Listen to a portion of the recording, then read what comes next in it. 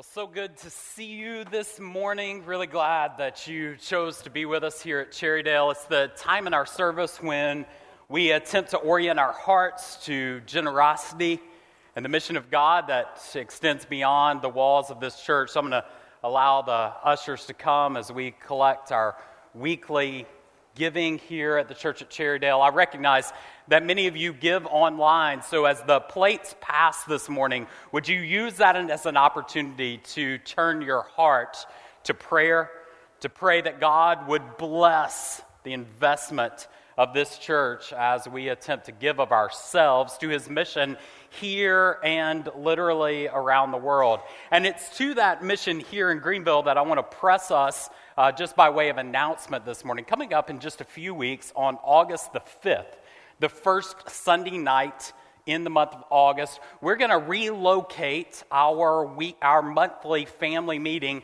to the Crestwood Apartments, which are immediately behind the facility here. This is an effort for us to press ourselves to get out of our comfort zones and to invest in the community where God's placed us. By God's grace, this is already happening as kids from those apartments are coming to basketball camps, as we've been able to do some block parties there. But on that night, we're going to relocate family meeting and set up some bounce houses and give some back-to-school backpacks to the kids with school supplies in them. And I want to encourage you to be a part. And by be a part, I don't mean passively be a part, but I mean actively be a part. You can jump on our website and find a link to indicate that you would like to serve that night. But perhaps even more importantly than signing up to serve is that you're there present and awaiting God to give you opportunities to engage with people who are far from him and far from his church. This is the motive behind us doing it. If it's just give backpacks, anybody can do that. It doesn't take a church to do that. What we're wanting to do is leverage it for gospel opportunities and conversation. So go ahead and mark that on your calendar. Make plans to be with us as you, along with myself, as we all need to raise the temperature of our missionary posture in the places that God has us. And that really orients us to our topic this morning as we jump back in to our teaching series in the book of Nehemiah. If you have a copy of God's Word, let me invite you to open with me to the book of Nehemiah, Nehemiah chapter 2. I believe I've said in sermons before that if I have a guilty pleasure when it comes to passing time, which I've had a bit of time to do recently, we, over 7 weeks, drove 9,184 miles. Yes, I counted them. 9,184 miles, the six of us in a minivan going cross-country. And during that time, I often put some earbuds in and listened to true crime podcasts. That's my guilty pleasure. I like it. It's fun. I like the kind of whodunit mystery, what's going to happen. And I kind of geek out on the stories. But I'll be honest with you, I've listened to a few of these true crime podcasts, that go to episode 39. And for the first 4 episodes, I'm like really intrigued by the story.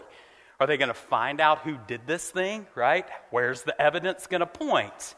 But I'm a little bit let down with my true crime podcast recently because we get to episode 39 and homeboy says, we really don't know what happened, right? I mean, the conclusion isn't any more advanced. I mean, we got a lot of evidence, we got a lot of stuff, we got a lot of intrigue. We've wasted a lot of hours of my brain time. But at the end of the day, he's invested, this most recent one, he invested 2 years of his life capturing the stories of various individuals related to a murder of an individual and come to the conclusion that he doesn't really know much more than when he started. I ended the final episode of this podcast actually feeling sorry for the guy who captured the story. Dude, you spent 2 years of your life doing this? And then you turn the mirror to yourself and you think, that's often what our lives feel like, doesn't it? It's like things happen, we invest, but then we get to the end of some stretch of time and we look back like, did I actually accomplish anything? Like, is anything of significance moving? Does my life matter? Is anything listening or responding? One of the ways we pass those 9,184 miles is the classic game Hey Cow. You guys familiar with Hey Cow? This is great entertainment for kids in the car. You roll down your windows, you're driving through Texas, you see fields of cows on either side, and you yell out the window, "Hey, cow!" And you get points for the number of cows who turn and look at you, right? This is amazing. My kids for hours were entertained with "Hey, cow." However, the reality though, we're going 80 on the interstate. Those cows are a half mile away. And I don't care how loud Willa yells, her voice is just blowing in the wind, right? So they started counting points for the cows that were already looking at them before they yelled, "Hey, cow," right? That's what you've got to do. But isn't that how it feels often? Like, man, my voice is just blowing in the wind. My investment is blowing in the wind. Does what I'm doing actually matter? Am I investing my life in a way that has significance? And that's the door we're using as an entryway into the book of Nehemiah. As we see one who personifies for us the wisdom literature of investing life in something that is not fleeting, that is not haphazard, that is not temporal, but something that has eternal significance, a mission worth giving your life to. Now, certainly from a street-level view, the book of Nehemiah is a story of a group of people who are rebuilding physical walls around the city of Jerusalem and the temple. But in a very real way, when we get up to kind of 3D perspective, this is the story of God rebuilding the spiritual fortunes of his people.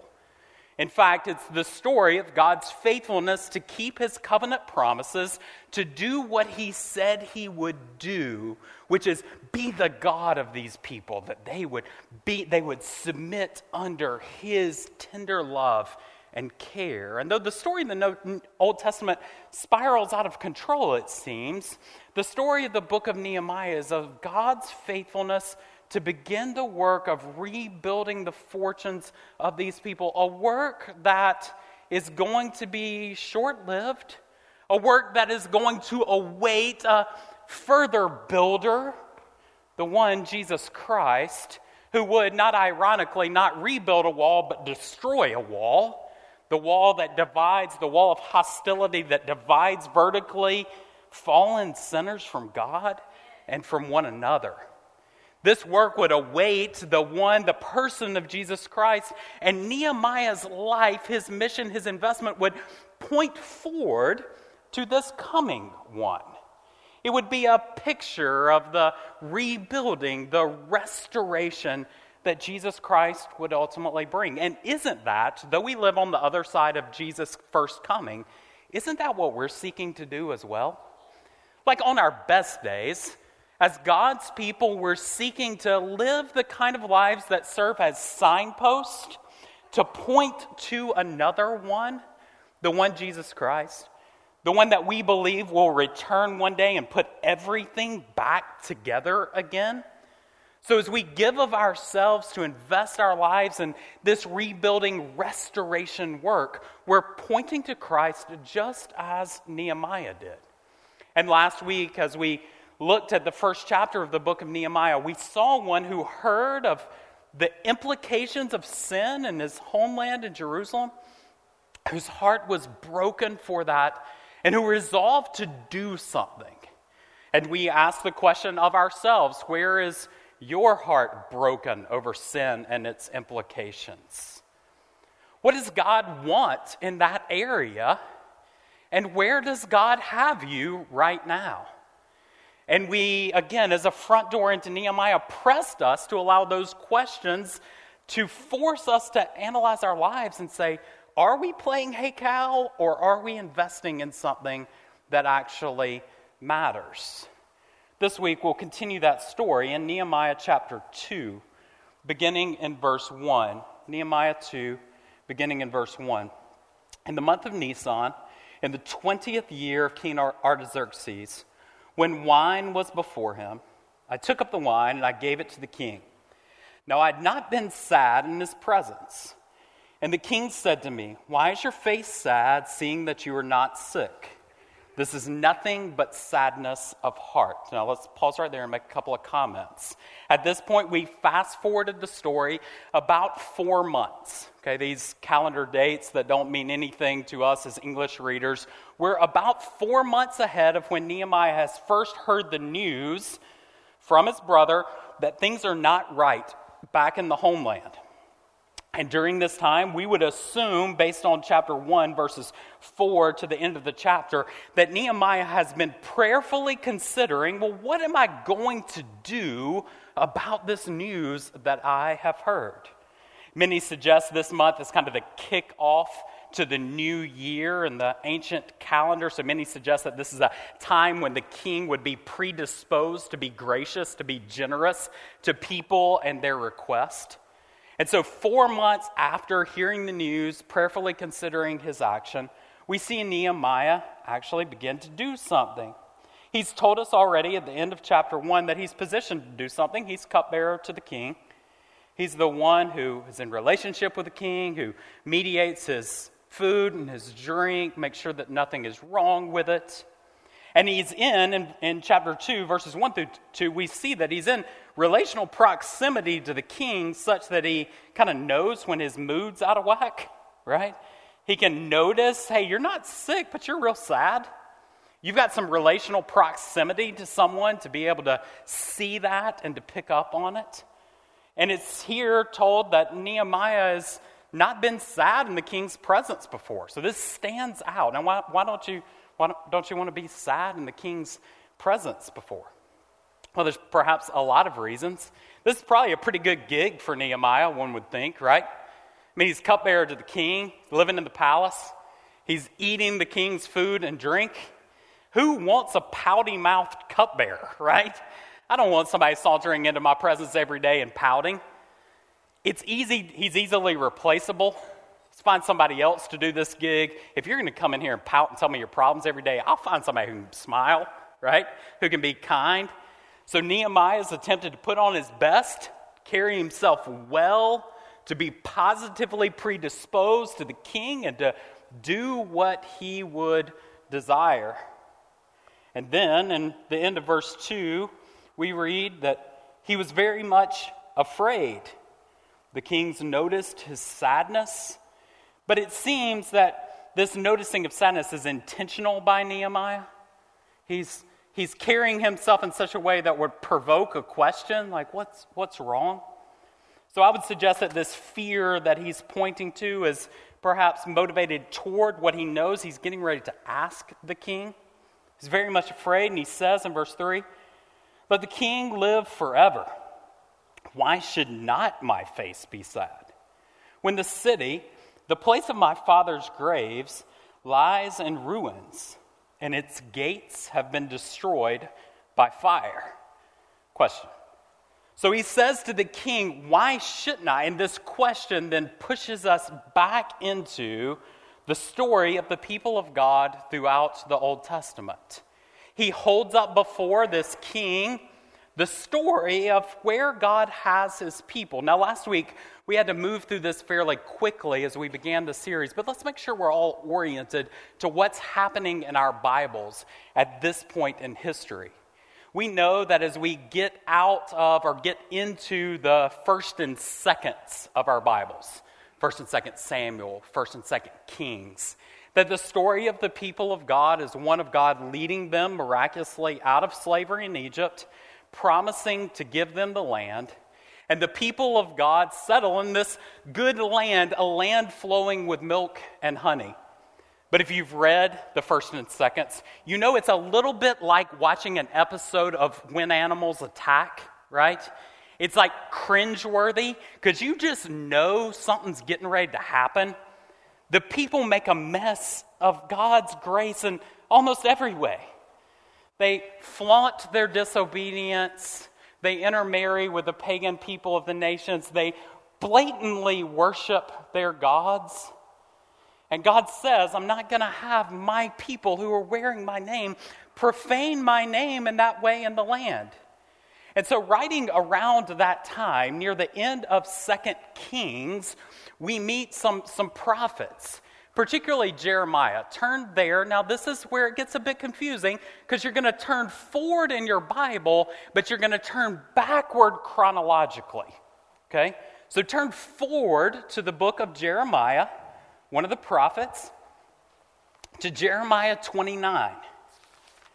Jeremiah 29, writing around the end of 2 Kings, which comes earlier in your Bible, as the spiritual fate of the people of God is unraveling, and the people are being threatened by these foreign nations who are going to kick them out of the land.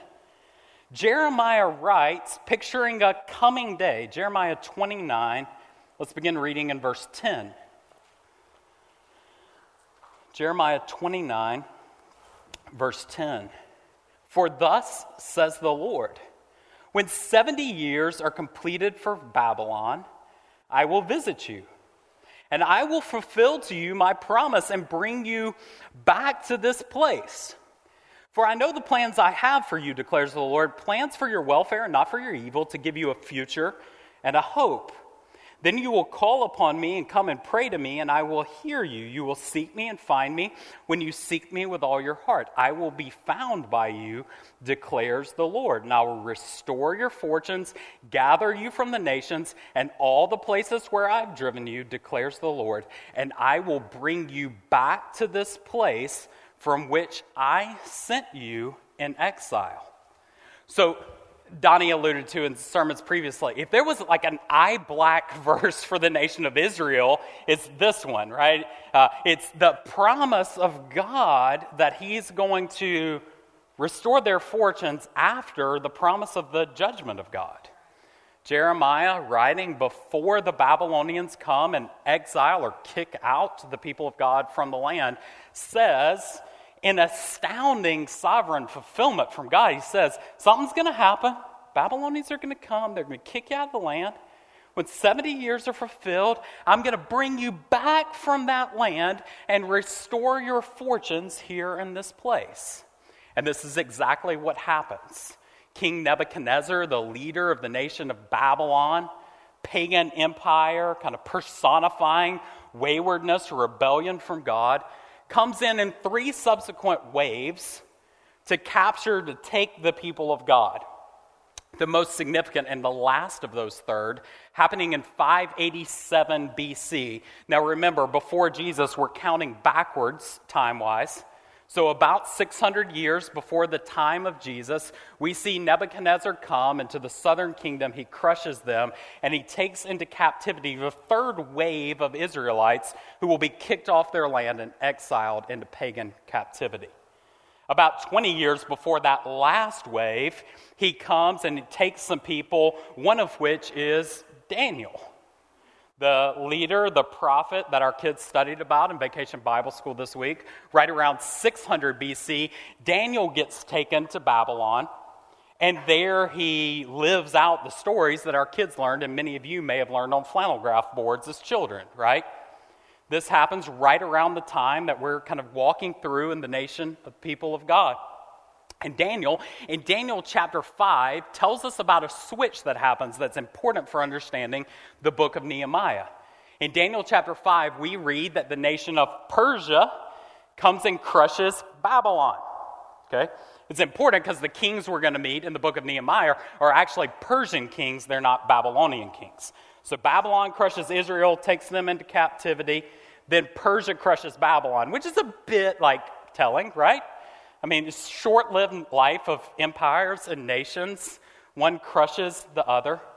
So in 539 BC, roughly 70 years after the nation, the final verdict from Nebuchadnezzar in taking the people into captivity, the Persian Empire crushes the Babylonian Empire, and Persian kings take the throne.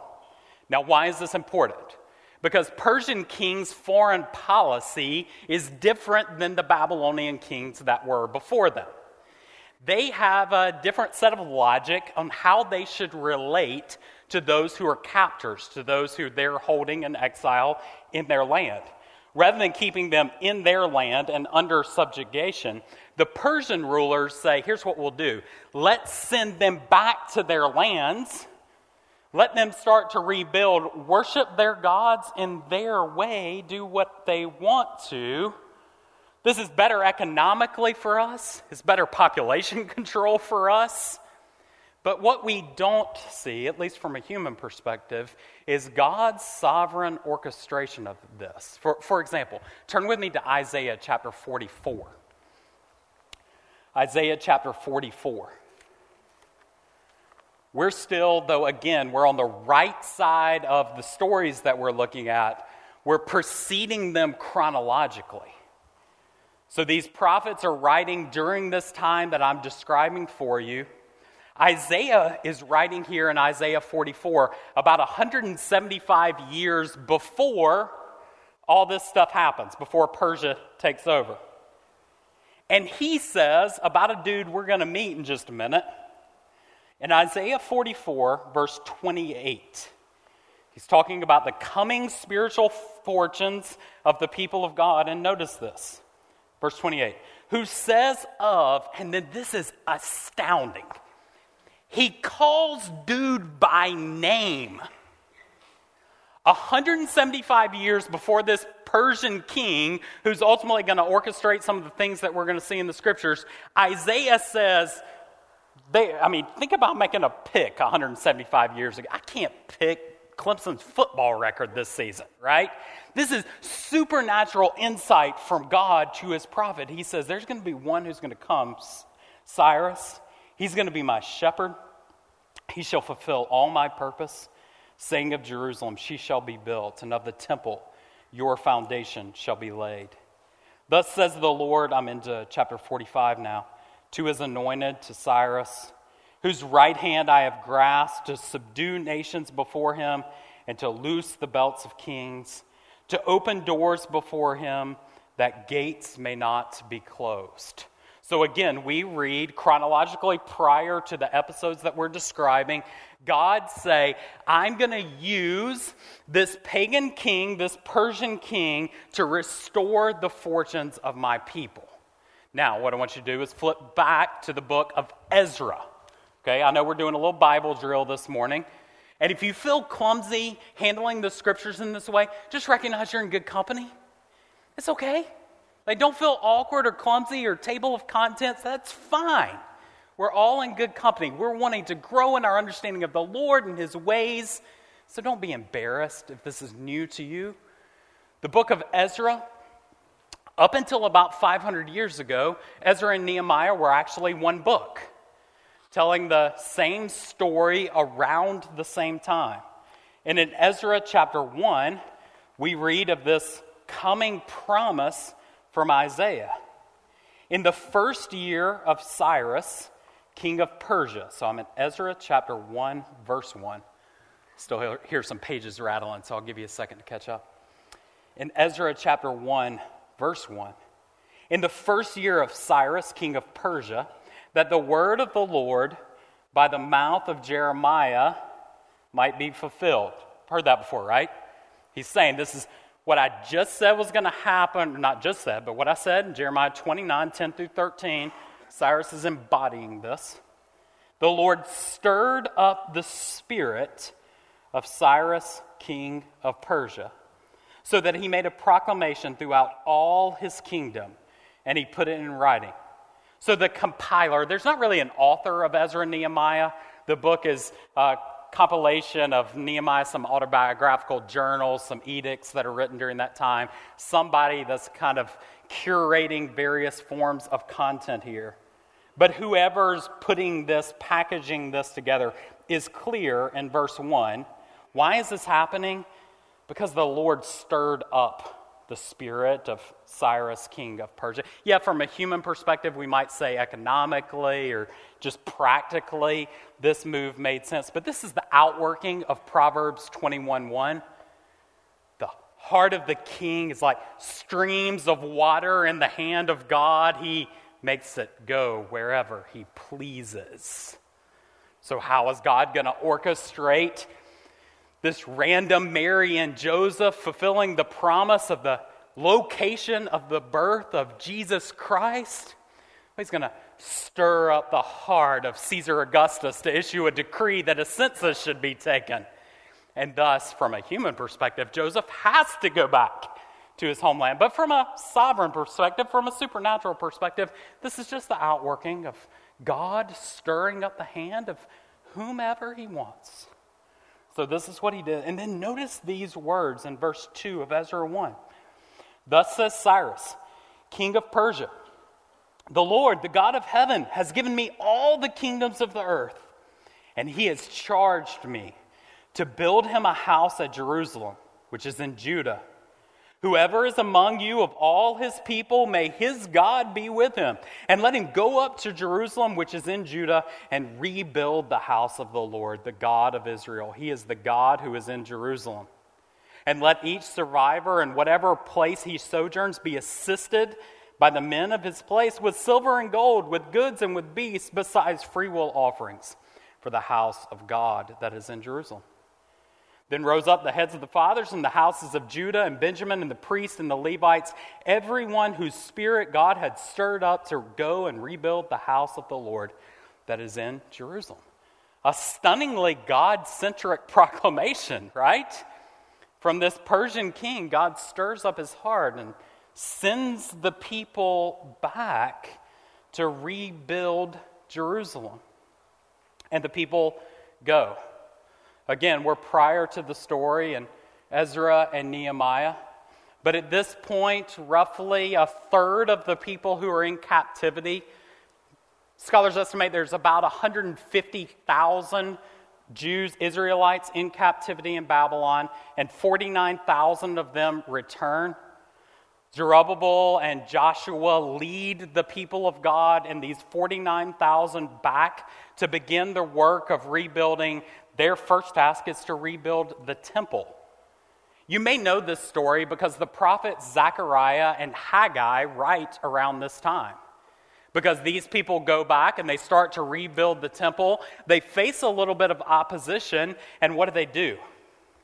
They leave the foundation of the temple established, and they go run off, and the prophet Haggai says in Haggai chapter 1, they go off and start building their own paneled houses while the temple of God lies in ruins.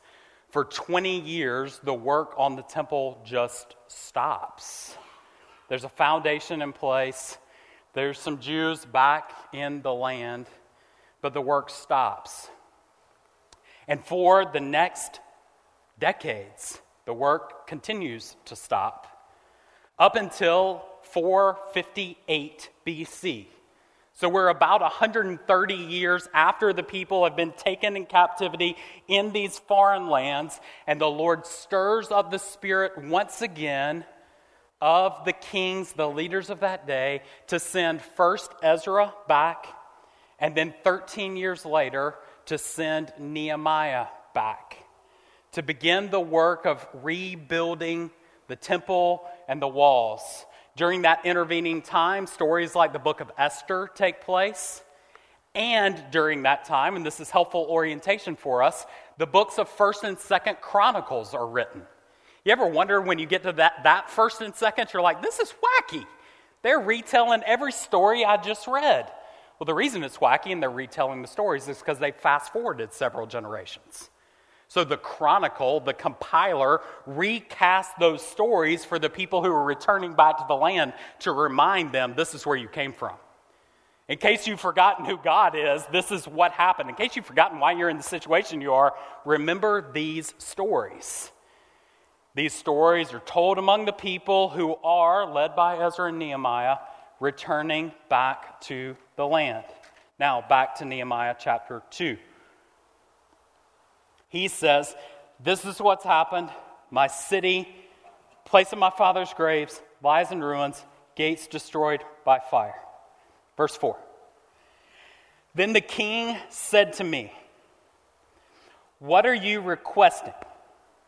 So I prayed to the God of heaven, and I said to the king, if it pleases the king, if your servant has found favor in your sight, send me to Judah, to the city of my father's graves, that I may rebuild it. Right. So you can imagine. This has been tried before. People have asked. The Lord stirred the king's spirit. And now it's go time. Nehemiah. At this point, who is he to make such an ask? He's a total unknown. I mean, even jump on Wikipedia after the sermon, of course, because you wouldn't do it during the sermon. But jump on Wikipedia, and scholars or whoever writes on Wikipedia, they're not going to say anything about Nehemiah before this. No, he's the cupbearer to the king.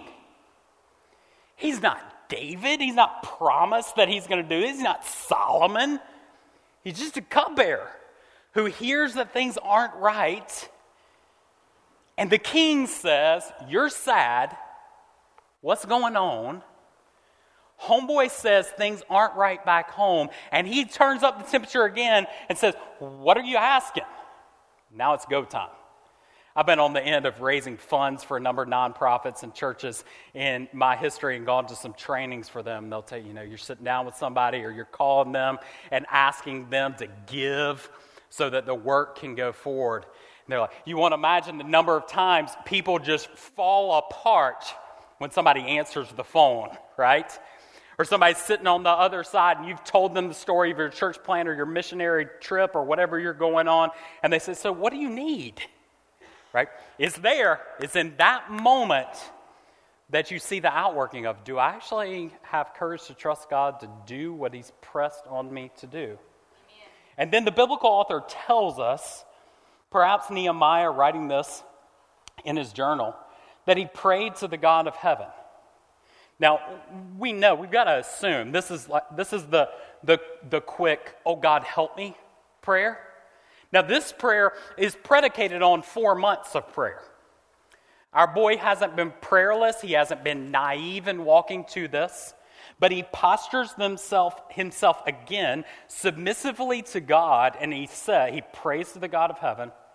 And then, if it pleases the king, if your servant's found favor in your sight, again, we could preach or press on a sermon here related to he's obviously been a good worker. He's built some trustworthiness.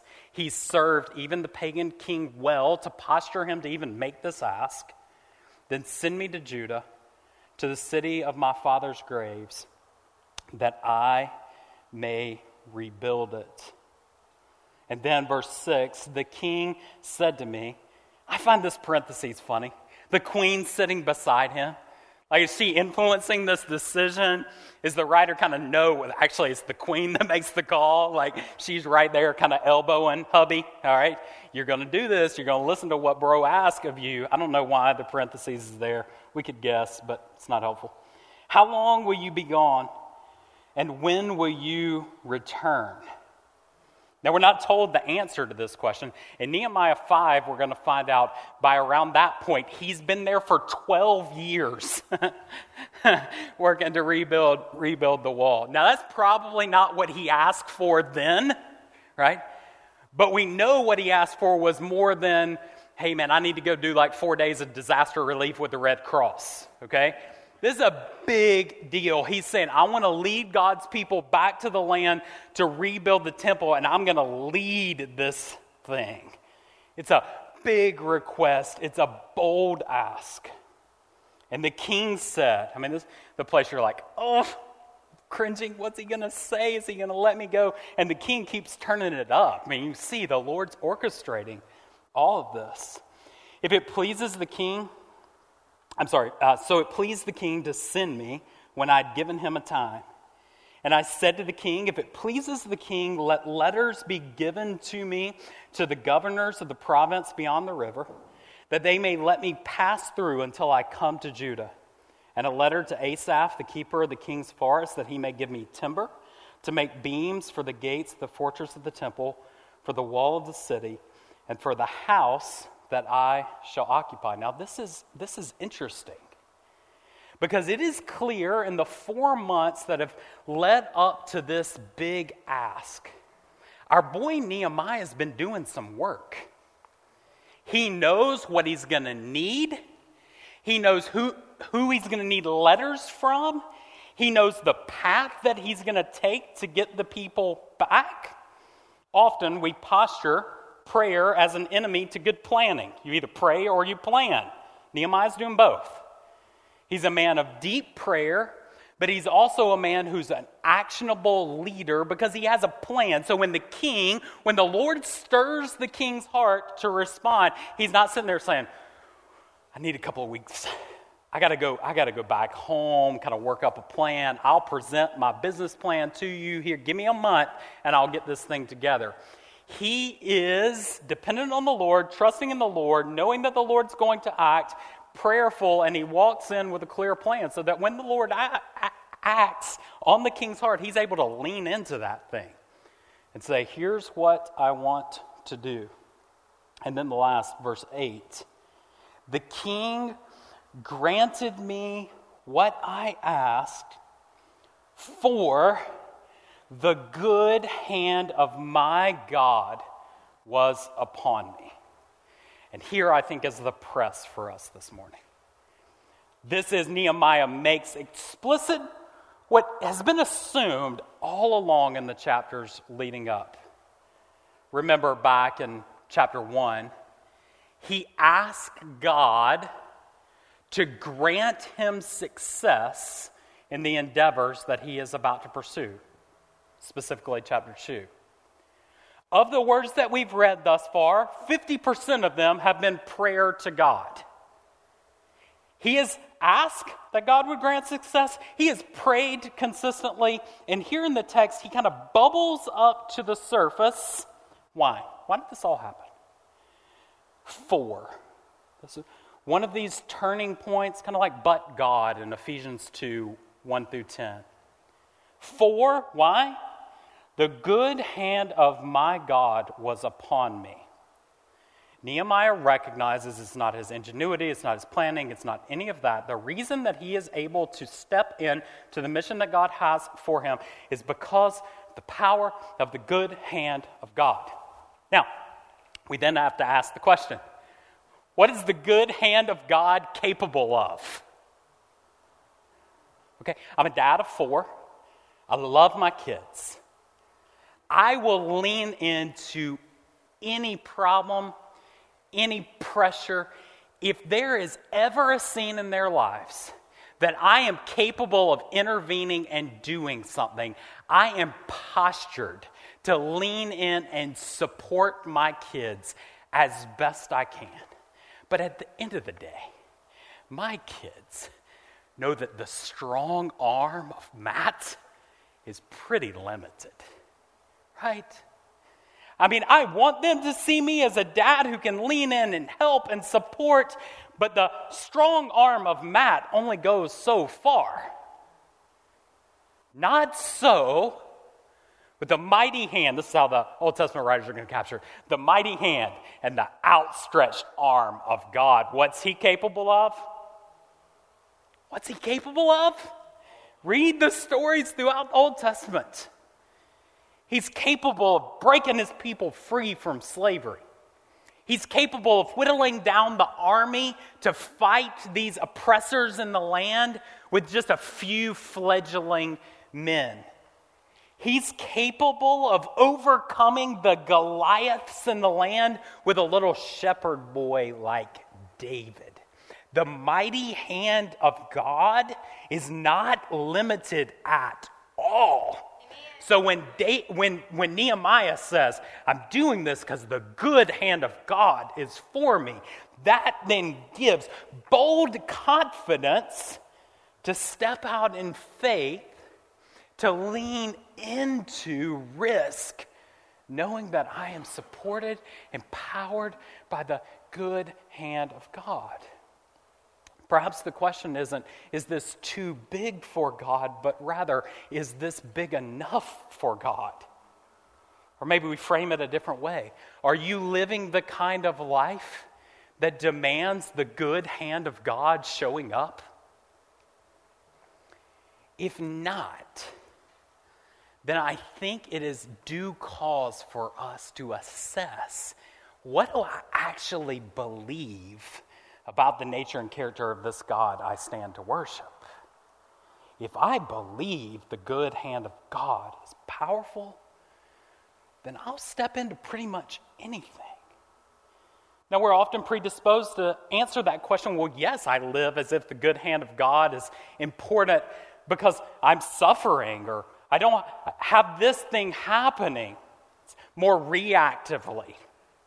And certainly there are times and there are seasons when the good hand of God is going to show up. But where I'm trying to press us this morning is in the area of mission.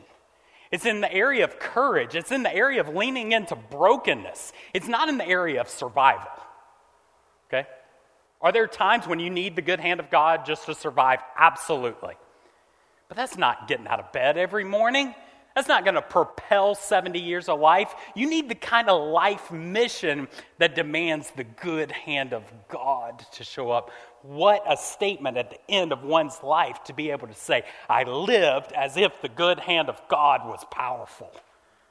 My life demonstrated the power of the good hand of God. Is that true of you this morning? Is that true of you this morning?